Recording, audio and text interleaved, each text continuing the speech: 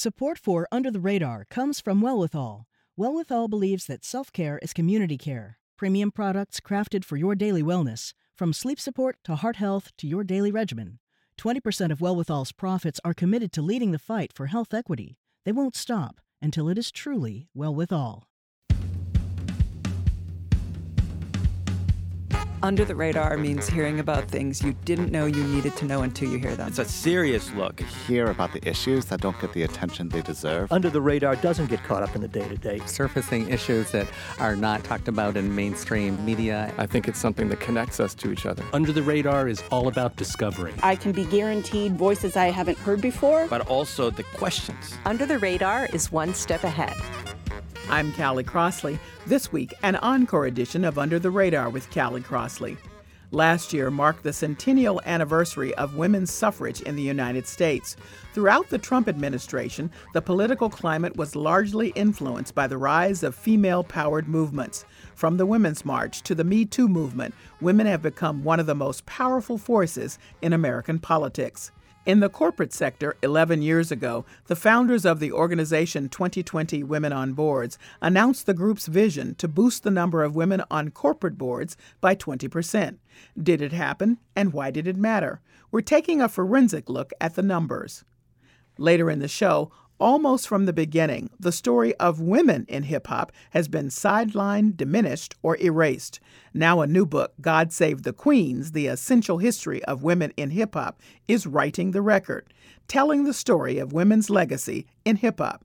It was our March selection for Bookmarked, the Under the Radar Book Club. But first, joining me in the studio, Mally Giro, co-founder and vice chair of 2020 Women on Boards, a global education and advocacy campaign urging corporations to meet or exceed 20% women directors on their boards by the year 2020. Hello, Mally. Hi, thanks for having me. Glad to have you. Also with me, Nancy Nager, vice president and president-elect of the Boston Club, an organization invested in elevating women in all areas of the business world. Hello, Nancy. Hi, Callie. So nice to be here. I'm glad to have you. And also with me, Bob River, CEO of Eastern Bank. Welcome, Bob. Thank you. Great to be here. Well, I'm glad to have all of you. And I wanted to start this way because 10 years ago, Sheryl Sandberg, the COO of Facebook, made a very impactful TED Talk.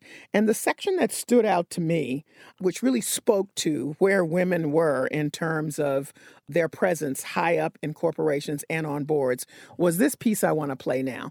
And we'll talk about it on the other side. So here is Facebook COO Sheryl Sandberg during her 2010 TED Talk. A couple of years ago, I was in New York and I was pitching a deal. And I was in one of those fancy New York private equity offices you can picture. And 2 hours in, there's kind of needs to be that bio break and everyone stands up. And the partner running the meeting starts looking really embarrassed. And I realize he doesn't know where the women's room is in his office. So I start looking around for moving boxes, figuring they just moved in, but I don't see any. And so I said, so did you just move into this office? And he said, no, we've been here about a year. And I said, are you telling me that I'm the only woman to have pitched a deal in this office in a year? And he looked at me and he said, yeah, or maybe you're the only one who had to go to the bathroom. So, Mally, that really stayed with me. I kept thinking about that, and I thought she was so brilliant to really give a good, clear example of what it looked like in those spaces. And that was one of the reasons that you were moving toward putting together 2020 Women on Board. Well, it was, and that moment stayed with me too. And the reason is because in 2012, 2 years after we started the campaign, Facebook went public without a woman on its board. And we wrote one of our early blogs about Facebook. Hello, time to put a woman on your board. We knew that Mark Zuckerberg was pretty much in control of that company. And we said, put Sheryl on the board because you're comfortable with her. Yes, she's an insider. We don't like to see inside directors, but it makes sense for this company. That's exactly what they did. They put Sheryl Sandberg on the board. Now I think there are 3 women on the Facebook board. And, we started the campaign. Our piece went viral, and it really helped us move it forward.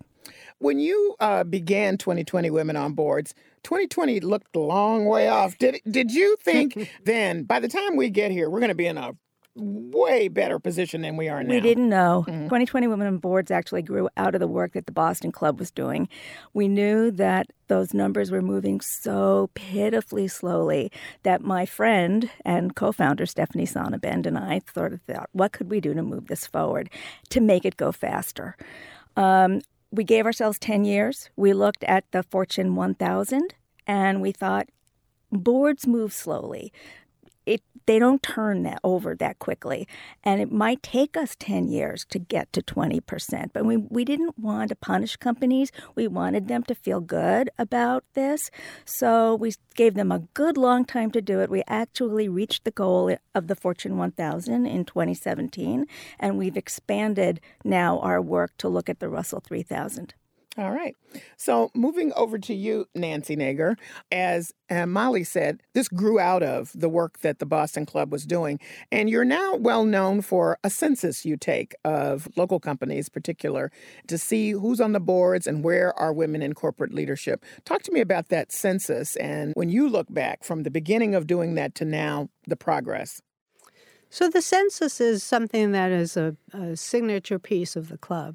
The club is consisting of 700 executive women in the local area, and our purpose is really to advance women into C-suite positions and into board positions. And so the census really has been, over the last 17, 20 years, whatever it's been, to help to monitor how much progress that we've made. And we have made progress. It's slow.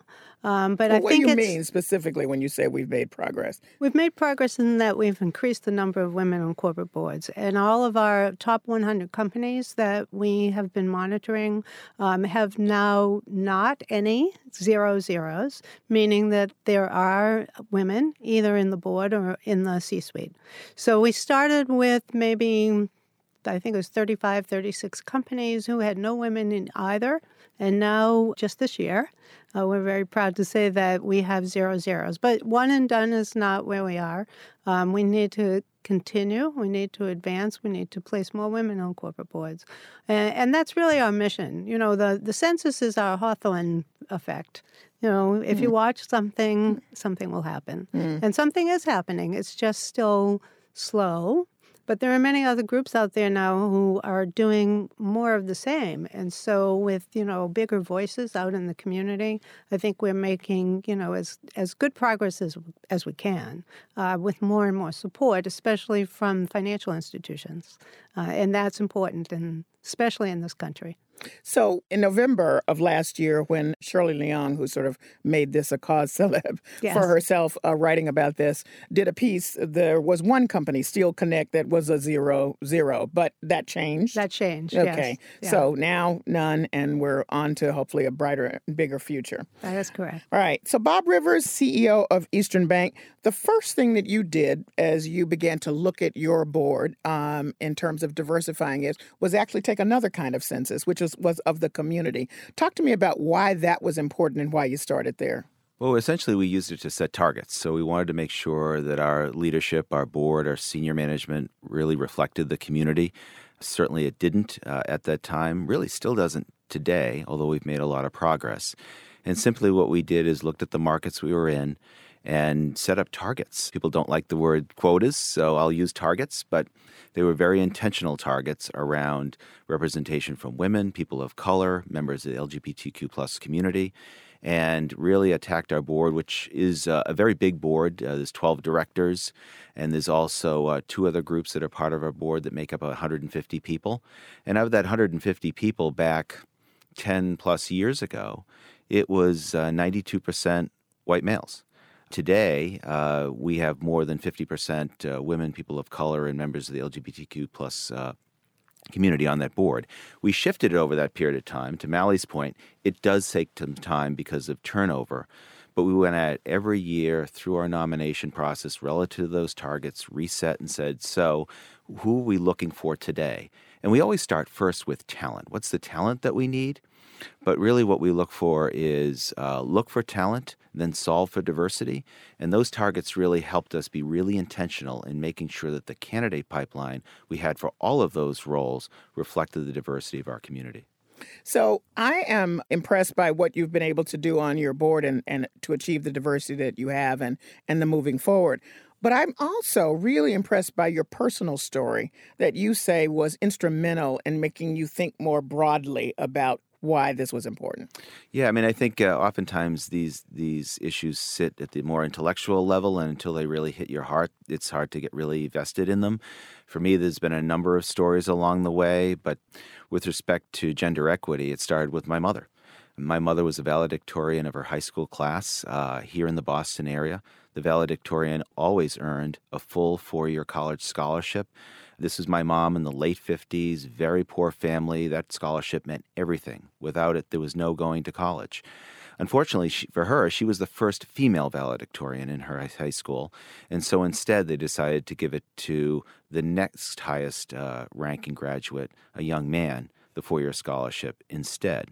Thankfully, my grandmother, her mother, and one of the nuns at the school really were forces of nature, took up my mom's cause, and insisted that they give my mother that 4-year scholarship as well, which she received, went on to Boston College, graduated, and was a teacher back in Boston for 30 years. And now compare and contrast that, you say, with what happened to you when you got ready to apply for work at the bank and how you were treated. Oh, it was very different. I got into the banking business at the encouragement of my father. I was going off to study business at Stonehill College and packing bags in the supermarket and really loving it. And my father decided, well, you really need a business degree. You should go up and apply to be a teller at the local bank. Well, I really didn't want to do that. So I went up one afternoon after work. I had been working in the stockroom. I'm in jeans. I'm in a dirty T-shirt. I made no attempt whatsoever to clean myself up. And I walked in and I said, well, I'll dutifully go in and I will apply. I will not get the job. And that will be that. And I can go back to packing bags and stocking shelves for the rest of my summer. Well, as it turned out, the manager of that branch, who actually became later the president of that bank, was looking to breed the very small group of men in that organization, which were all at the senior level. So basically, I was hired as a teller so I could be part of this training program. So I got the job, much to my shock. And so did another young man that graduated after me. And other tellers were hired, all women, but we were treated very differently. In the summer, we were taken off the line. We went into the mortgage department, the tax department, finance. We were rotated around the bank while no one else ever left the line.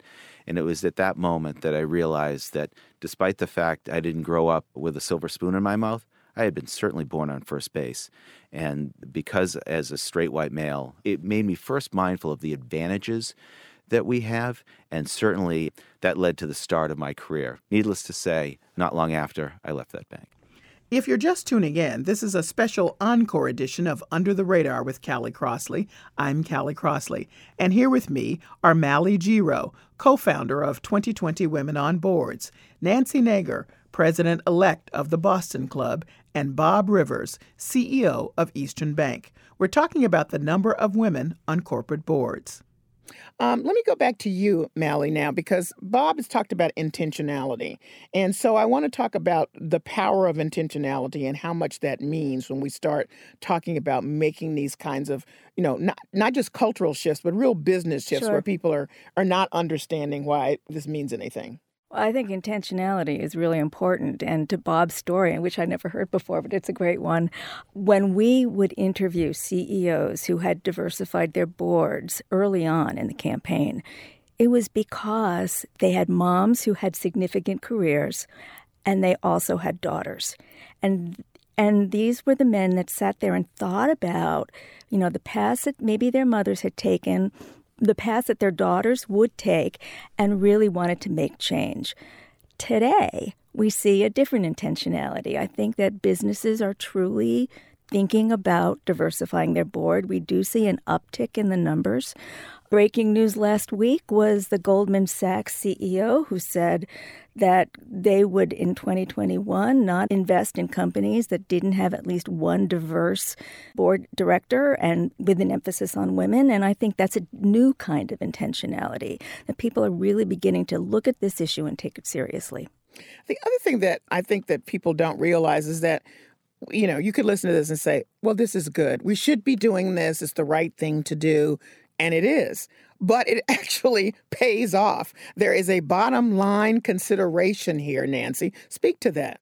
Yeah, that's exactly what I was just thinking. I think, in terms of what Mally just said, it's so true. The intentionality is changing, and I think there are a lot of corporations now saying, well, I've seen the research. I know that if I have a more diverse board, my bottom line could improve. And this country is, very focused on business and making money. So I think that speaks a lot. I know in the early days when we at the Boston Club would go out to visit all of these corporations and talk to CEOs, we had to do a little bit of education around that. They would say, why do we need a woman on our board? We just want a qualified candidate. What's the difference? As if women can't be qualified, but continue. Right, exactly. But I mean, I used to say to them, we have qualified candidates. They just happen to be women. That's not that they're not qualified. There was a lot of conversation, a lot of education, and now it's very different. Either everybody knows why they want a woman on their board, or they just don't talk about it anymore, and they say, okay. And because we're watching, and I didn't mention before in the census, and I think I should mention that, we do this in partnership with Bentley College. Yes. Tony Wolfman, Susan Adams, Pat Flynn worked very hard on this. So I want to make sure that they get their due credit. Mm-hmm. Talk about bottom line considerations, Bob, because, people look at you and they say, that's good for him, but, is it going to work for me? Oh, absolutely will. Certainly the studies bear it out. Our own experience bears it out.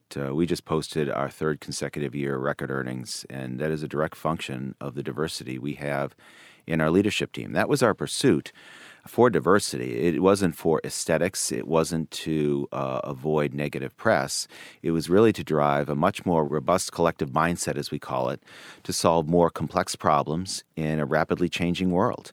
And that has borne out in so many things. We are better informed today about so many issues inside the four walls of the bank as well as outside the four walls than we ever were before. Yeah, how can you operate, I just want to ask, as CEO, in a global economy, and we really are in a global economy, if you don't have many voices at the table? I don't know how you operate. I don't think you can sustainably operate, that's for sure. Okay.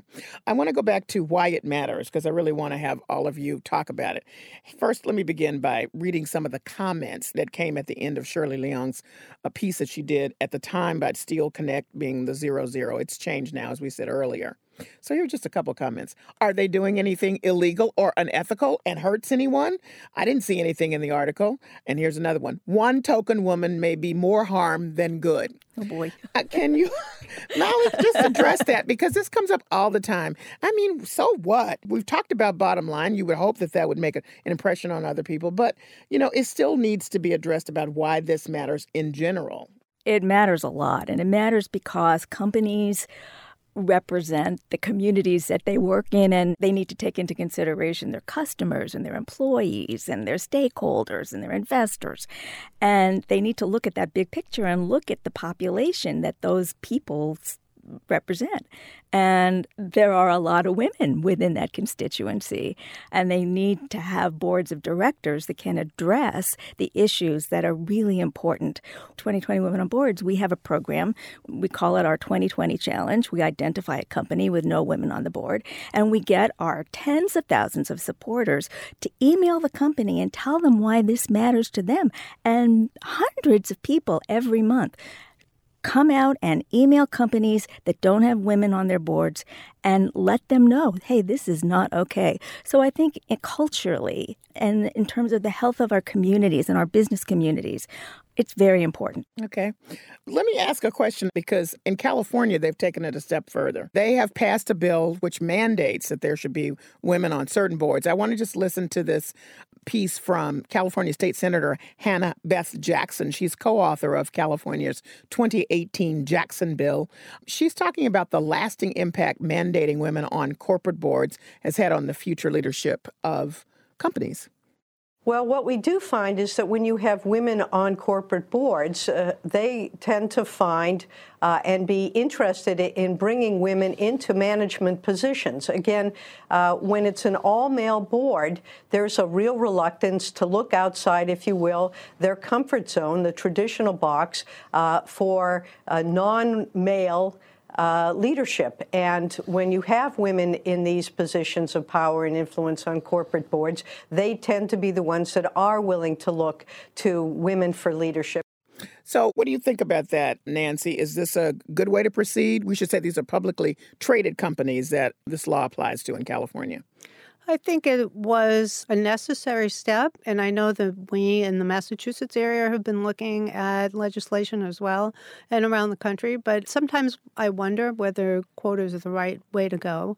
In this country, as I was talking about before, money talks, and if we have more companies who are not willing to invest in diverse boards, I think that speaks a little bit more strongly to the issue. I'm not against quotas. It just wouldn't be the first route that I would suggest that we take. So something that Senator Hannah Beth Jackson said, Bob Rivers, is about the sort of how women bring in more women, or for that matter, how people of color will bring in other people of color. So what she's getting at, I believe, are those networks that are quite closed. Yep, and you absolutely. can't get outside of them unless somebody different gets in. No question about it. And it was one of the reasons why we diversified our board. We could do it more quickly, actually, than our senior management. And it was a way to develop greater networks, penetration in those networks to attract talent for the leadership of the bank inside the company. So absolutely that works. And I think anything that encourages that more quickly is really important. You know, I agree with Nancy. I would much rather have the private sector, for example, do much more self-policing and reinforcement. And we're certainly seeing more of that as time goes on. But the last thing that I want to see is the 2020 boards becomes 2050 on boards because it's going to take us to 2050 to get to gender parity. Yes. So that's why I submitted. That's not a joke. It's not a joke. No, it's not a joke. It is not a joke. Yeah. If you look at the path of numbers at the current rate, that's where it's going. So the change is just too glacial, and it's why I submitted written testimony on behalf of several pieces of legislation over the last 4 to 5 years, supporting the introduction of mandates on representation in boards, because it's the only way that I can see this happening faster. It's not the place I start, but unfortunately the numbers bear out that something's got to be done more quickly. Can I just jump in? So Bob helped us when we passed the resolution in Massachusetts about 4 years ago, I think. In terms of the California law, 180 companies in California had no women on their boards. And when this bill passed, we knew that there would be 700 additional female directors. Since 2019, 183 women have been added to those company boards. And so the law is making progress and pushing those companies into doing something that maybe they would have done, but you're right, it would have taken until about 2050 to see it. I think your example is saying that it wasn't going to happen unless there was a push. I think so. And, so Massachusetts and the state of New Jersey have filed lookalike California bills. They're in committee. They haven't come out of committee yet. We're waiting to see what happens. And Maryland passed a disclosure law in 2019, which means that companies have to report on their diversity. And, so states are beginning to take notice. And part of the problem, too, is that there aren't enough seats that open up fast enough. So that even though you might have, the will and the want, you don't have the seat. Because of the term limits? Because of the term limits, because people are on boards older and older now. Older has become younger. And so people stay on longer and the seats don't turn over. And unless you add a seat, many times there's no way to place someone. So that's part of the problem as well. Our research has showed us that that's what companies are doing. They're not waiting until a seat opens up. Companies are actually adding seats to add women, and that's how this progress is happening. Right. And one thing I'd just like to add to the conversation, because it bears emphasis, is the legislation that I want to see is not just about women. It is about people of color. You are so right. Because when you look at the representation of women of color in particular, but people of color generally, that's a whole other different order of lack of representation that needs to be fixed. Absolutely. Well, women of color are only about 3%. 3% nationally. I'm surprised it's that high. Yeah. Now, let me talk about something else, because you're talking about adding women. Some companies have taken that step, which seems innovative.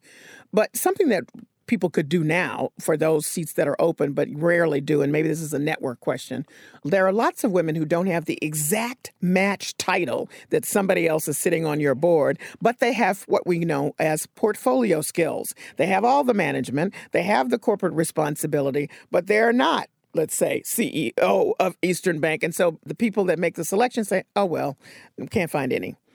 Bob, you want to speak to that? That is changing, I'm finding. I mean, certainly in the pursuit of diversity, people aren't as locked into someone who's in the CEO role. There's still a preference for the C-suite, for sure, but that opens up a broader group, albeit still pretty narrow.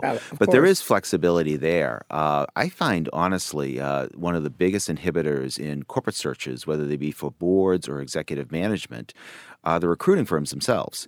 Because the basic model of the recruiting firm, its efficiency defines that they constantly go back to the same database and recycle the same candidates, which are always the same people who are generally straight white males. And unless the companies really push those recruiting firms to be much more intentional and demand a diverse slate, left to their own devices, because that's the economics of the model, we're going to keep getting more what we got. Nancy Nager, you are nodding your head of the Boston Club. I run into this issue all the time because, the Boston Club has the corporate board committee. We go out and we talk with companies about placing women on their boards, and they ask for specific specs. And we try to match them up the best we can. But as we know, the titles don't always match. Sometimes, there's wonderful experience, and we try to promote that. So to say, I think this is a skill set that would be perfect for your board based on your specs. A lot of them are still looking for C-suite, and C-suite. So if you're not C-suite, they're not interested in looking at it. And when it comes to the search firms, they're much worse. Corporations over time might become a little bit more flexible. We found that to be true, and they'll say over time as well, gee, I didn't realize that I saw that resume, it looked kind of good. But the recruiters are much more focused on exactly what the client is asking for. And so they're much less willing to be flexible.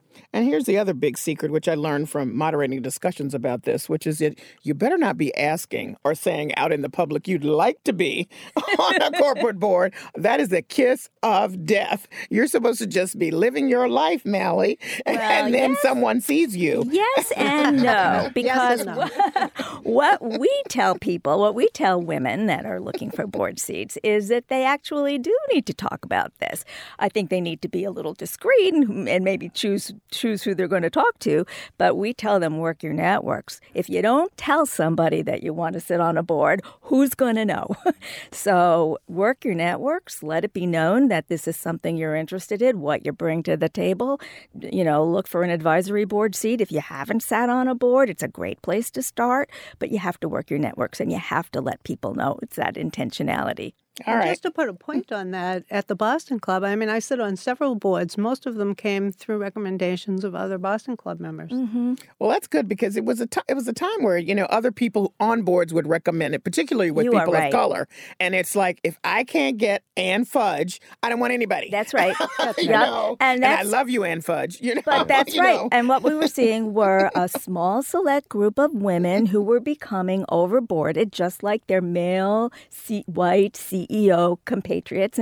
And what we're seeing now is a much more broadening of the definition of what makes a qualified director. So it's a good thing to see. We're seeing younger women. We're seeing women with different experiences, different titles. And this is also a matter of pay equity. Yeah. Because we've done a lot of work. I happen to sit on the Boston Women's Workforce Commission for the mayor. And we've been really focused on pay equity on what I call sort of a lateral level and making sure that comparable positions. And I think in most companies, those gaps are relatively fewer, to be frank. Certainly in our company and in many others that really pay attention to this, that's not where the problem lies. The problem is really more vertical. And, Citibank highlighted this recently and has been tracking it the last 2 years. They looked at horizontally and said, well, people are paid pretty much 99 to 100% relative men, women, so forth. But if they added up all the compensation of women, all the compensation of men, what they found was the men were, first study, 29% higher, second, little better, 27% higher, and that's a direct function of what we're talking about here. To the extent that we don't have diversified boards, we're not tapping into the networks, we're not intentional about diversifying the senior leadership and having more women CEOs, that pay equity gap is never going to go away. I would agree with you, and I shout out to Salesforce, the company that did the hard work of doing the audit on those salaries, those comparative salaries, and made them equitable. So now let's go back to the numbers. Now, you wanted 20% by 2020, Mally. Yep. We're here at 2020. Bob's already thrown down the challenge and said it can't be 2050. We know by the 2006 study by the Wellesley Centers for Women that 3 or more women on a board is where you start to feel, or women feel like they have a critical mass and can really make an impact. So there should be more numbers, not just the token one that this commenter said to Shirley's article. So how do we get there?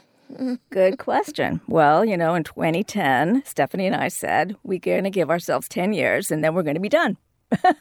And in 2017 rolled around and we got to 20% in the Fortune 1000 and we started looking at the Russell 3000, and last year we hit that too in the Russell 3000. Now these are averages. It's not every company, but the on average. And then we decided, okay, we're not done here. So we hired a new CEO. She actually is in L.A., Betsy Berkemer-Creder, and we are going to, at the end of this year, because we have a big celebratory year, like the Women's Right to Vote, and our 10th anniversary, we're actually going to announce a new goal and probably a new name. Okay. And there's a lot of talk about parity. One of the things we talk about is gender balance. And you're going to be seeing new information from us because we are very determined to keep this going. Oh, well, breaking news. I love it. Thank you. What would you have to add to that, Nancy? Anything about just looking forward on these numbers? Well, first of all, do you know the saying about women on boards? 1 is invisible, 2 are conspiratorial, and 3 is neutral. So to your point, 3 is, but we have to look more at percentages, but that's a general rule of thumb. And, we're all supporting continuing this effort. We can't wait until 2050 to get parity. We certainly support 2020's efforts, or whatever you're going to call yourselves now. 2030, I don't know. And the Boston Club continues to monitor, to get out there to try to place more women on boards. Right now, we're at 24% of women on the top 100 public companies in Massachusetts. It's up from 21%. Still, the good news is it's up from 21 to 24. The bad news is it's 24. Yeah. So we have a lot of work left to do. And as liberal as we are in this state, we're still in the middle. When we look at states that have achieved the 20% mark, we're still in the middle. All right, by the luck of the draw, you get the last word, male, Bob Rivers. But I'll let you speak for your daughter, so we'll think of you that way. Yeah, sure. So would you speak to this? Sure. I mean, I hope we make much faster progress than we've made, and I'm afraid that legislation may have to drive it. I do think if you want to call it a rule of 3 minimum, that is a great place to start. It's how we've constructed our board. We have 3 women on our board. That is still 3 short of what we need to have. We have a 12-member board. We're shooting for 6. We do have 4 people of color on our board. But again, we don't have the representation in terms of certain ethnicities that we like. So I think being intentional at the end of the day, this is a very simple thing to do.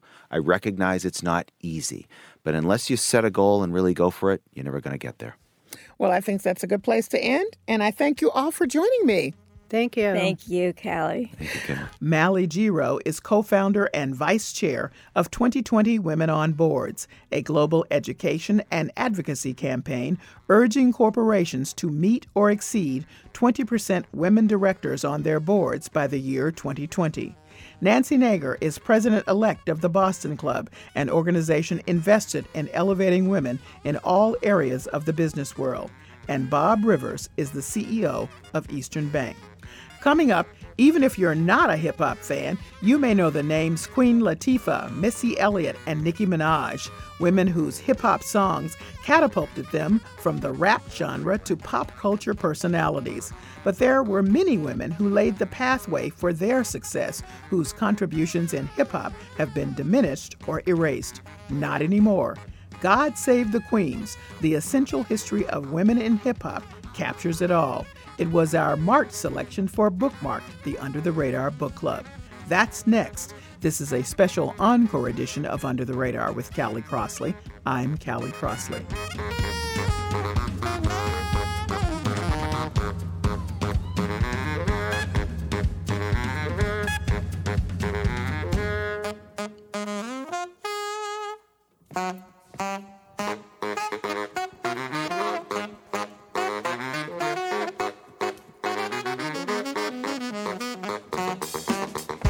I'm Callie Crossley, and this is an encore edition of Under the Radar with Callie Crossley. And now for the part of the show we call Lagniappe. That's Creole for something extra. In 2019, Forbes' list of highest-earning hip-hop artists listed 20 names, 19 men and only one woman, Cardi B. It's symbolic of the way that female MCs and rappers, despite their talent and innovation, have struggled to be center stage in one of music's most dynamic genres, even though they help bring hip-hop to the world. But music journalist Kathy Iandoli always knew the stories, and now she's documented the striving and the struggle of these artists in her new book, God Save the Queens, The Essential History of Women in Hip-Hop. It's our March selection for Bookmarked, the Under the Radar Book Club. And author Kathy Iandoli joins me now from the NPR studios in New York. Hello, Kathy. Hello. I'm so happy to have you. Thanks for having me. Let's just jump right in. Now, you describe yourself as a hip-hop journalist, and the book is really a culmination of a lot of the work you've done throughout your career. Tell us a little bit about that. Well, I've been working within hip-hop for over 20 years now, and I kind of traveled, kind of from the gamut of different jobs that were specific, I guess, to the music industry. Even prior to my work in journalism, I worked at a record store in the mid-'90s, and then moved into working at major labels, radio companies, just doing anything I could just for the love of music. And, the constant for me was writing. Covering women in hip-hop was always kind of my beat. So after 4 decades of there being no real documented text about the history, I felt like it was very necessary to do it. And that's why I wrote God Save the Queens. Now, Kathy, I just did a kind of cursory search and found one book that was described as a study of women and their roles in hip-hop. And I think there was another one by a woman who typically writes YA young adult novels. But yours, as you just said, is the only one that sort of does a long look back up to this point of many of the names people may know and others they do not know. Why do you think it is that this has been territory that hasn't been covered more in depth? I think it's a lot of things. I mean, obviously, hip-hop has kind of struggled with mainstream acceptance from the moment it reached a level that, left just specific to the South Bronx. But I think because of that and that uphill battle for, legitimacy and respect, so many of the people in hip-hop who, fought for the greater good were always just men, essentially. The coverage was always just, geared towards men. And to put women into the mix, and that was something that I covered in God Save the Queens, was the idea that there were so many men who were fighting for that legitimacy and that validation and that respect that when women came in, they were perceived more as a liability than an asset. And then above all, sometimes it's a combination of sexism and racism and various things that don't allow, specifically within this book, The History of Women in Hip-Hop, we're talking about Black women, essentially, and I feel like there was just not enough respect that was being paid. And it is a combination of various factors, but I'm glad that at this point in time, we're finally getting to this place of proper recognition. And I should say that you are not a Black woman writing this book. So you have a sort of your long history in hip-hop has allowed you to observe what's been happening with Black women and talk to a lot of them as you have covered them during the years. Let me start right off with saying where you early on lay out the history of women in hip-hop. And you mentioned Roxanne Shante. Yes. And how the story of Roxanne is one that becomes repeated over and over. She's really good. She's out there, and then she just can't get the traction for some of the reasons you just outlined. First, let's listen to Roxanne's Revenge. This is Roxanne Shante. He said, you call yourself an MC. I said, this is true. He said, explain to me really what MCs must do. I said, listen very close, because I don't say this every day. My name is Roxanne, and they call me Shantae. But every time that I say a rhyme, just like a disser, it is something your MC can't miss. Okay, now I wanted to play that because the story that you told about her was just amazing, and it really set us up for the rest of the book in terms of where these women have been in the industry. Explain, please. So the whole history behind Roxanne's Revenge, it was a response record to UTFO's Roxanne, Roxanne. Essentially, UTFO were, a rising hip-hop group. And here comes this little teenager in braces named Shantae. And she said, well, I could battle them. Now, Shantae had already had this reputation of being a neighborhood battler, one of the best, in fact, even for just being a child. So they cut this record, Roxanne's Revenge, where Shantae assumes the title of Roxanne. And she, personifies this woman. Because in the original Roxanne, Roxanne, they're trying to kind of make fun of this. It's kind of the equivalent of catcalling, when a girl's walking down the street and they're like, psst, psst, and she doesn't say anything. And they're like, all right, well, forget about you. You know what I mean? That was essentially the embodiment of that track. So with Roxanne's Revenge, she's basically attacking them all, Kangol Kid, all the guys in UTFO, and saying, no, there's a reason why I don't want to respond to you. There's a reason why I'm not attracted to you. And Mr. Magic premiered on Rap Attack, and she skyrocketed from there. But what I took away from it is after that, she had all this talent. She was in the moment. She put herself forward, and then she just could not get traction after that because there seems to be jealousy. Was she a threat? Whatever, but couldn't get in like the guys. The guys went on, but she could not. Well, I think there was a level of comfort to which her success, there was a ceiling to it in the eyes of the men, right? You can become successful, but you couldn't become too successful. It seems symbolic to me of what happened with women as you continue to portray their stories through this book. They make a splash. She was boxed out. Right, exactly. So hip-hop, for people who don't know it, started in the 70s. They were progressing on. Women like Roxanne are trying to make their mark. And then we come to a point, what you describe as sort of the golden age, around the 90s, where there are a lot of women who seem to be doing it. And then sexism in a different form takes place. I want you to read from your book because you talk about how the industry began to put the women in two different camps. They were either Nubian goddesses or they were sex kittens. Mm-hmm. What the end of the Golden Age did was create an even greater gender divide, since now it rang abundantly clear that women had an entirely different duty within hip-hop.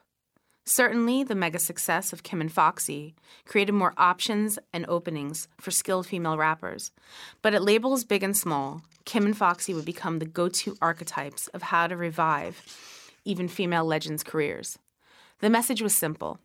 Women rappers now had to be sexy. The dirtier, the better.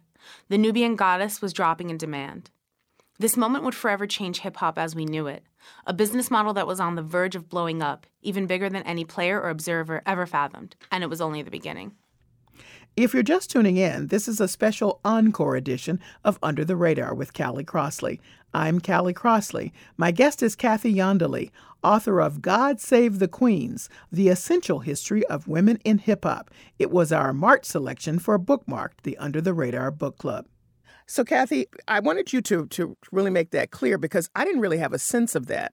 You could probably, if you were observant, you could see that was happening as a consumer. But inside the industry, it didn't, for us, we didn't understand that was happening. So I want to play something from Lil' Kim, who is one of the people who was a proponent of these explicit lyrics. We're not about to hear explicit, but you get a sense of the difference in her style. And this is from a cut called Not Tonight. Sit it, send it off with the 850. Y'all missing the buck with the bump. Biggie in the truck, in the buck to my double. Let me see you do the bank head if you're richest. It's the rap made West, the QB. And I got all my sisters with me. And I'll rise this time. Oh, this is ladies' night.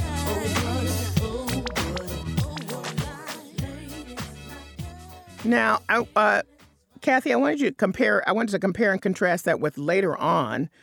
Queen Latifah, along with Monie Love, do what becomes a ladies' anthem, and they're more in the group known as the Nubian Goddesses, the people who were doing sort of conscious lyrics. So let's take a listen first, and I'll let you respond on the other side. This is Queen Latifah, Ladies First, featuring Monie Love. We are the ones to give birth to the new generation of prophets, because it's ladies first. I break into a lyrical freestyle. Grab the mic, look at the crowd and see smiles, because they see a woman standing up on her own too. Sloppy slouching is something I won't do. Some think that we can't flow. Stereotypes, they got to go. I'ma mess around and flip the scene into reverse. With what? With a little touch of ladies first.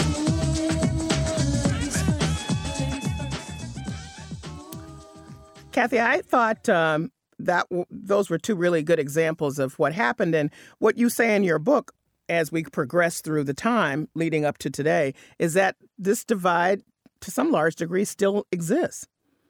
Absolutely. And I just want to make clear that the Nubian Goddesses versus Sex Kitten debate was something that was actually entrenched amongst the women in hip-hop, how they regarded each other. It wasn't my own kind of like overarching analysis of it. That was something that Rah Digga had informed me about, that they looked to each other and made those judgment calls based upon just even the marketing or the type of music that was being made. I think those are two excellent examples of songs. Not Tonight, actually, the remix called Ladies Night, which is what you were playing by Lil' Kim, follows what was in 1989 Ladies First with Queen Latifah and Monie Love. And there were two different things happening, I feel, that led to this that I think still exists today. The way music is made in the interest of sex positivity sometimes gets regarded as raunchy or nasty or dirty or explicit. And there are certain artists who continue along that line in the promotion of that sex positivity and sexiness. And then there's others who go in a different direction. And I think both are equally amazing for hip-hop and music in general. But I do feel that there's like this split where you can't travel to the other side. And I do include a story in my book on how Rah Digga, when she was wearing like a cat suit in her video, for Tight, suddenly everyone was like, wait a minute, you're a Nubian goddess. Why are you dressing like a sex kitten? And it was just one of those things where it's like that division became so stark. And it's amazing how the only artist during that time period who kind of traveled down the middle in some ways was Lauryn Hill. But even she was more regarded as one and not the other. That's my guest, Kathy Iandoli. I'm Callie Crossley, and you're listening to Under the Radar with Callie Crossley. She is the author of God Save the Queens, The Essential History of Women in Hip-Hop. It's our March selection for Bookmarked, the Under the Radar Book Club. So the sexism, works both ways because the industry is so much pressure on these women to fit in either one of these categories and pushing back on it. The other thing that I thought that I don't think I knew, maybe it's obvious if you look at how the genre has shaped and changed with regard to women, it makes sense, is the real push for women in rap who are in hip hop to go pop, and that was where the success was going to be for them, that they couldn't stay in their own genre, which they loved. But unless they went pop, they might not be able to reach success. And I began this conversation by saying Cardi B was the only woman on the Forbes list, and she has definitely reached out in many other ways beyond hip hop. So explain that, if you would. Well, I think when it comes to a certain point, and I think about this one moment when Nicki Minaj released Starships, very categorically pop track, completely rejected by hip hop. And, there's a story, at Hot 97 Summer Jam where Rosenberg is, the DJ is playing Starships and he's like, take that off. That's not real hip hop. And, she ended up pulling out of Summer Jam that year. I think there was just a resistance. There was a resistance to put hip hop into the mainstream in so many different ways. But I think because once you get more towards the mainstream, women in hip hop were thriving. There was a pushback from hip hop. And it's interesting to me because I think this is the point where we come to figure out if you're a pop artist who's rapping or a hip hop artist with a mainstream appeal? And that's a debate that I still think we're trying to figure out. But I would regard Cardi and Nicki, Lauren, Missy, any of the artists who achieve that mainstream success, they are hip hop artists at their core, and they just happen to have mainstream appeal. But to go as far as regarding them as pop artists who are rapping, I look at Flo Rida or Pitbull, artists like that who are more pop artists. But I think once you get to the side where you do have the mainstream acceptance, for whatever reason, hip-hop gets a little upset.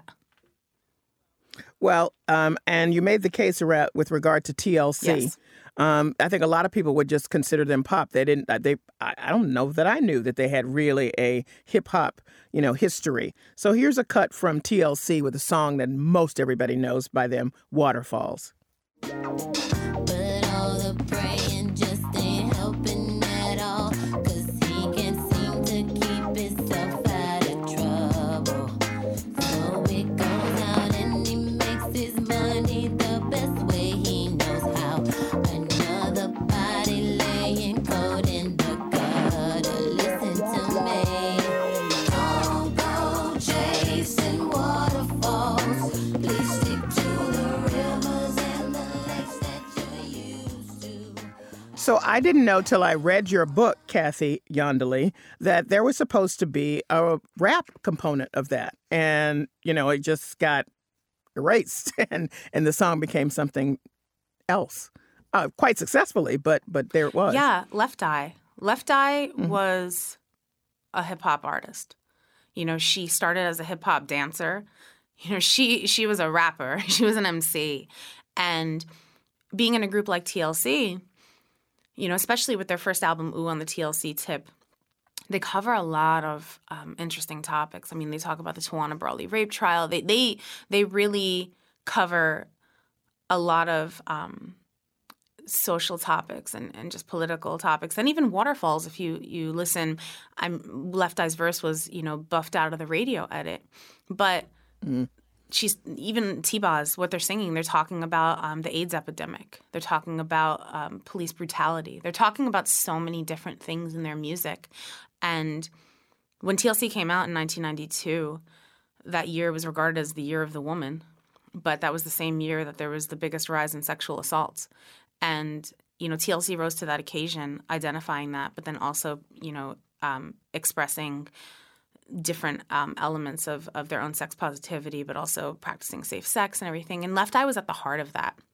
But as soon as labels found that their R&B approach was far more marketable, far more profitable, Left Eye was slowly phased out of that narrative.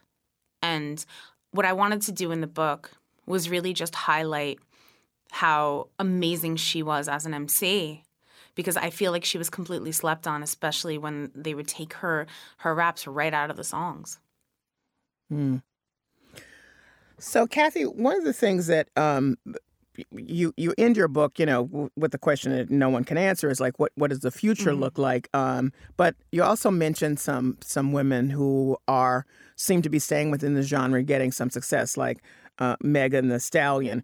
I note that at the end of January, Billboard did a piece called 15 Hip-Hop Artists to Watch. Once again, there's a gender divide. There are 2 women on that list of 15. One is called Cash Page, and the other one is Leighton Green. I don't know either of them, but there you have it. It's sort of following what you've done in your book and tracing the history. But yet they are there, and they seem to be not pop artists, but actually hip-hop artists. I don't know if you know them, and what does that say to you that at least they've been they're on the list of 15 to watch in the new year? It's so hard when you think about those lists, right? Because I've been in rooms where those lists are being generated, and the list will start out as 15 men, and then it's like, wait a minute, all right, who are we going to pull off? You have to have women because somebody's going to talk, and that's literally how the conversations go. I'm not saying that's how the conversation went with Billboard, but I've been in those rooms, and I've heard the conversations where it becomes more of quota over quality. Those 2 artists are actually pretty talented, so I'm happy they made the list. But again, there's so many more. But then, unfortunately, once the number racks up and it doesn't lean in the favor of men, it becomes a list of women in hip-hop. It becomes the same song. And I just hope that we get to a point where, women in hip-hop, female rappers, are just regarded as rappers, are just regarded as MCs, and there's not some sort of, descriptor at the beginning specifying that they're part of a different categorization. Because in the end, they're all talented and could compete with the guys any day. So, Kathy, this is a worldwide phenomenon. I mean, maybe Americans who don't pay attention to hip-hop are unaware of that, but hip-hop is around the world. But it started here. It started in these urban communities in the 70s here in America. So it's an American export. And I wonder, as it has been exported, is there a bigger understanding globally of the role of women in hip-hop? That's a really good question. I honestly don't know, because I think the novelty of hip-hop across the world, the novelty of American artists in hip-hop, I should say, there's this global adoration, right? And then what the respective countries do with their love of hip-hop, I think transcends gender. But when it comes to specifically the American artists, I still feel it leans in the favor of men. However, the participants in those countries, I think there's no real gender divide. Interesting. So I always ask my authors this, and that what would you like for the reader to take away? I mean, there are many things to take away from the book, I will say, as a reader. And by the way, you wrote it very well. Thank you. Many names I did not know. Others I had forgotten about. It's both a history and wonderful storytelling. So I do want to say that. But what would you like for the readers to take away from God Save the Queens, the essential history of women in hip-hop? What I would really want for the readers to take away from this is that while I did my best to cover 4 decades of contributions of women in hip-hop, this is by no means the wrap-up to the end of the story. The story still needs to be told because there's going to be 4 more decades and 4 more after that. So this isn't one big combination of trying to list every artist in existence to say, okay, we're done telling the story now. So this is the starting off point. So I hope that other books are written where the coverage continues and the recognition and respect continues. Well, I would say you laid the foundation for that. So I thank you for joining me. Thanks for having me. Kathy Iandoli is the author of God Save the Queens, the essential history of women in hip-hop. That's it for this week's Encore show. We're on the web at gbh.org news, Under the Radar with Callie Crossley, and available for download wherever you get your podcasts. Under the Radar with Callie Crossley is a production of GBH. This Encore show was produced by Francisca Monahan and Hannah Ubeli and engineered by Doug Sugarts and Dave Goodman. Our theme music is Fish and Chips by We Are Two Saxies, Grace Kelly and Leo P. See you here at 6 p.m. next Sunday. I'm Callie Crossley. Thanks for listening.